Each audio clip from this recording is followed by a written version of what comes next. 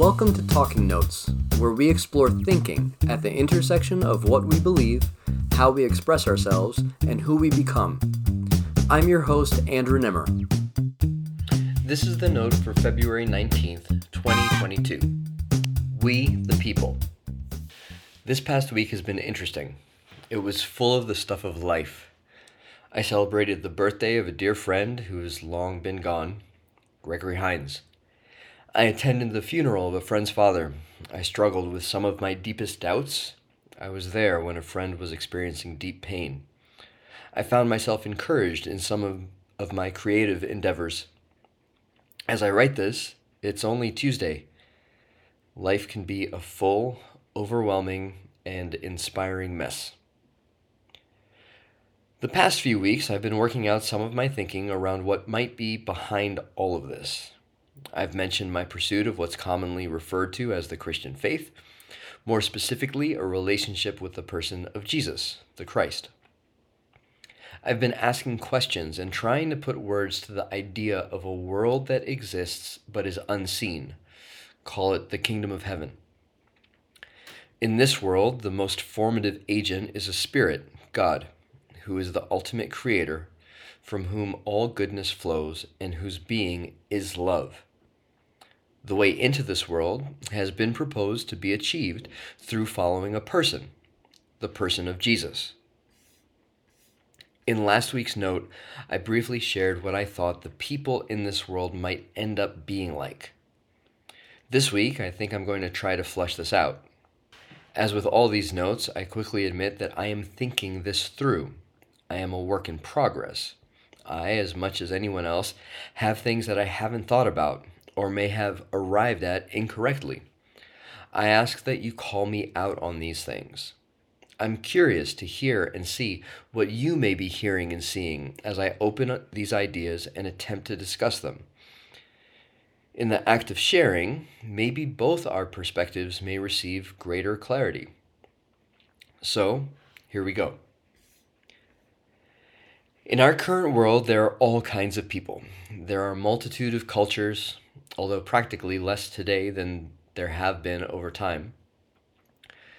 Cultures have differing expressions of life in the forms of languages, foods, fashions, musics, dances, and more. The way each particular people from each particular time and place interact with each other and the world around them says something about what they believe is important, good, and right.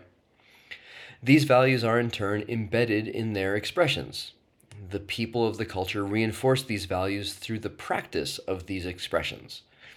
By doing so, the culture and the values inherent in it are supported and continued across generations. I teach a workshop on oral traditions. In this workshop, I give the example of how many parents get angry at their teenage children for listening to different music than they did. I use this example to highlight the deep connection we make with forms of expression that we feel express our culture, or better yet, what we value. A change in aesthetic, let alone content, can signal a break in the continuity of those values. Hence, parents get angry at their children for listening to different music. But what would happen if there was only one set of parents for the entire world? An unending source of love and protection. What if the world was filled with people relating to one another as siblings, a transparent and intimate community? What if there was one older sibling that could be trusted as a guide through life? This is one conception that seems to resonate with me. Coming from a Lebanese background, the language of family is deeply ingrained, and so the conception of God as Father, Jesus Christ as older brother, and people as siblings makes me equally inspired and heartbroken. Inspired because, at least in my little corner of the world, I've experienced some of what the goodness of that could be like. And when it's good, it is really good. Heartbroken because, at different times, I've experienced and witnessed what happens with the exact same conception when things are not good. When it's not good, it can be really bad. Things turn bad when love does not flow through the relationships, let alone when outright evil is flowing through them. What if we were to take the inspiring side of this vision to the next logical question? If it is possible to experience goodness for a moment, would it be possible to experience it more often? What would it be like if we were to experience it more often? Or better yet, be the ones to catalyze it?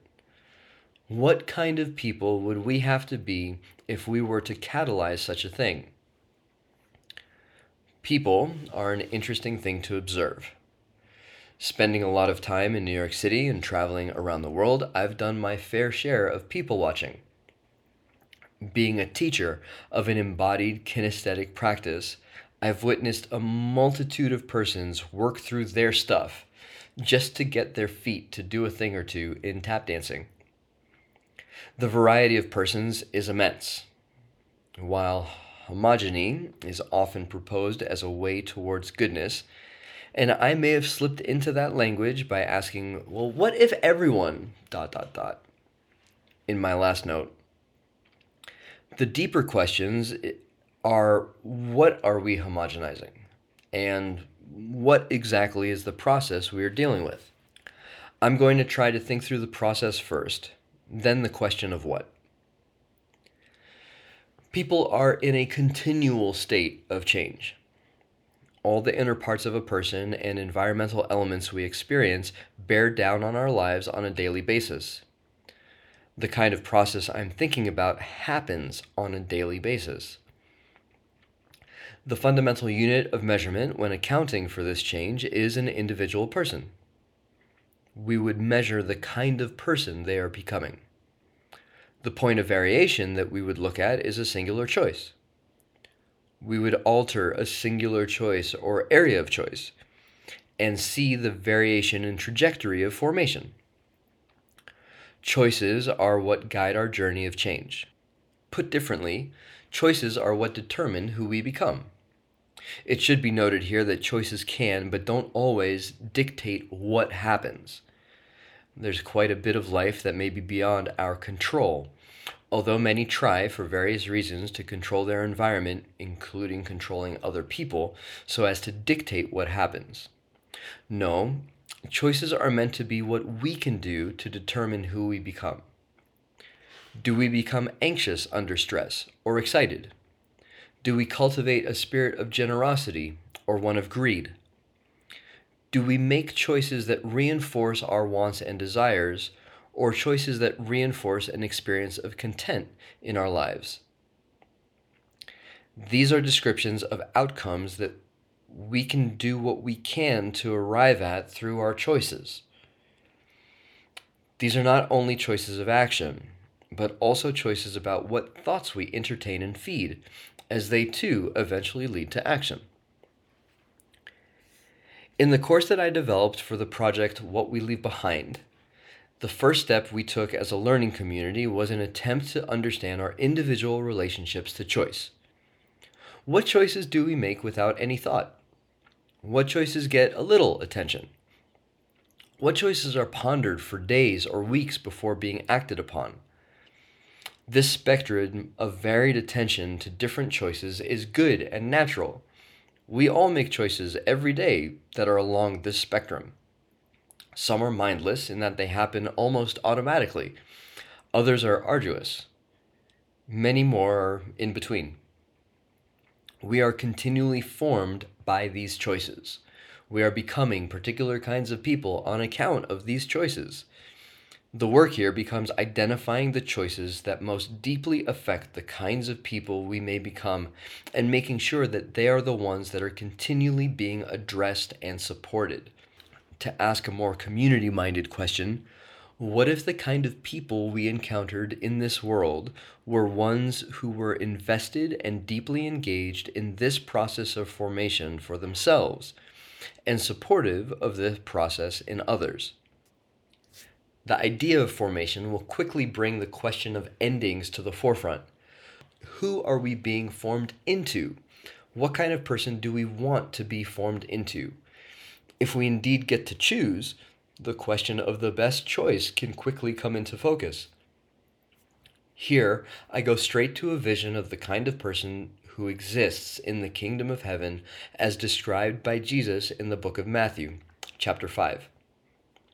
What if, regardless of lineage, personality, or environmental considerations, the people in this world that we are envisioning were not willing to hurt one another? What if they weren't willing to use one another? What if the love that permeated their being was so complete that they genuinely wished the good of their enemies, not just their friends? These are thick questions. They can bring a lot of stuff with them, and all the stuff they bring is important to consider. They are the questions one can sit with, work through, and chew on for some time. They are important enough to engage with in that way. As we do, maybe we can begin to imagine such a world.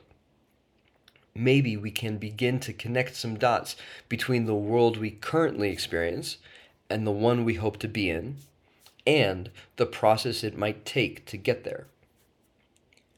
Maybe we can begin to test out some different choices. Maybe we can become the kind of person for whom the kingdom of heaven is a lived reality, not just a nice idea or figment of our imagination. Thanks for listening. If you've enjoyed this note or have ideas about how we can make these better, let us know by leaving a comment. Until next time, keep thinking.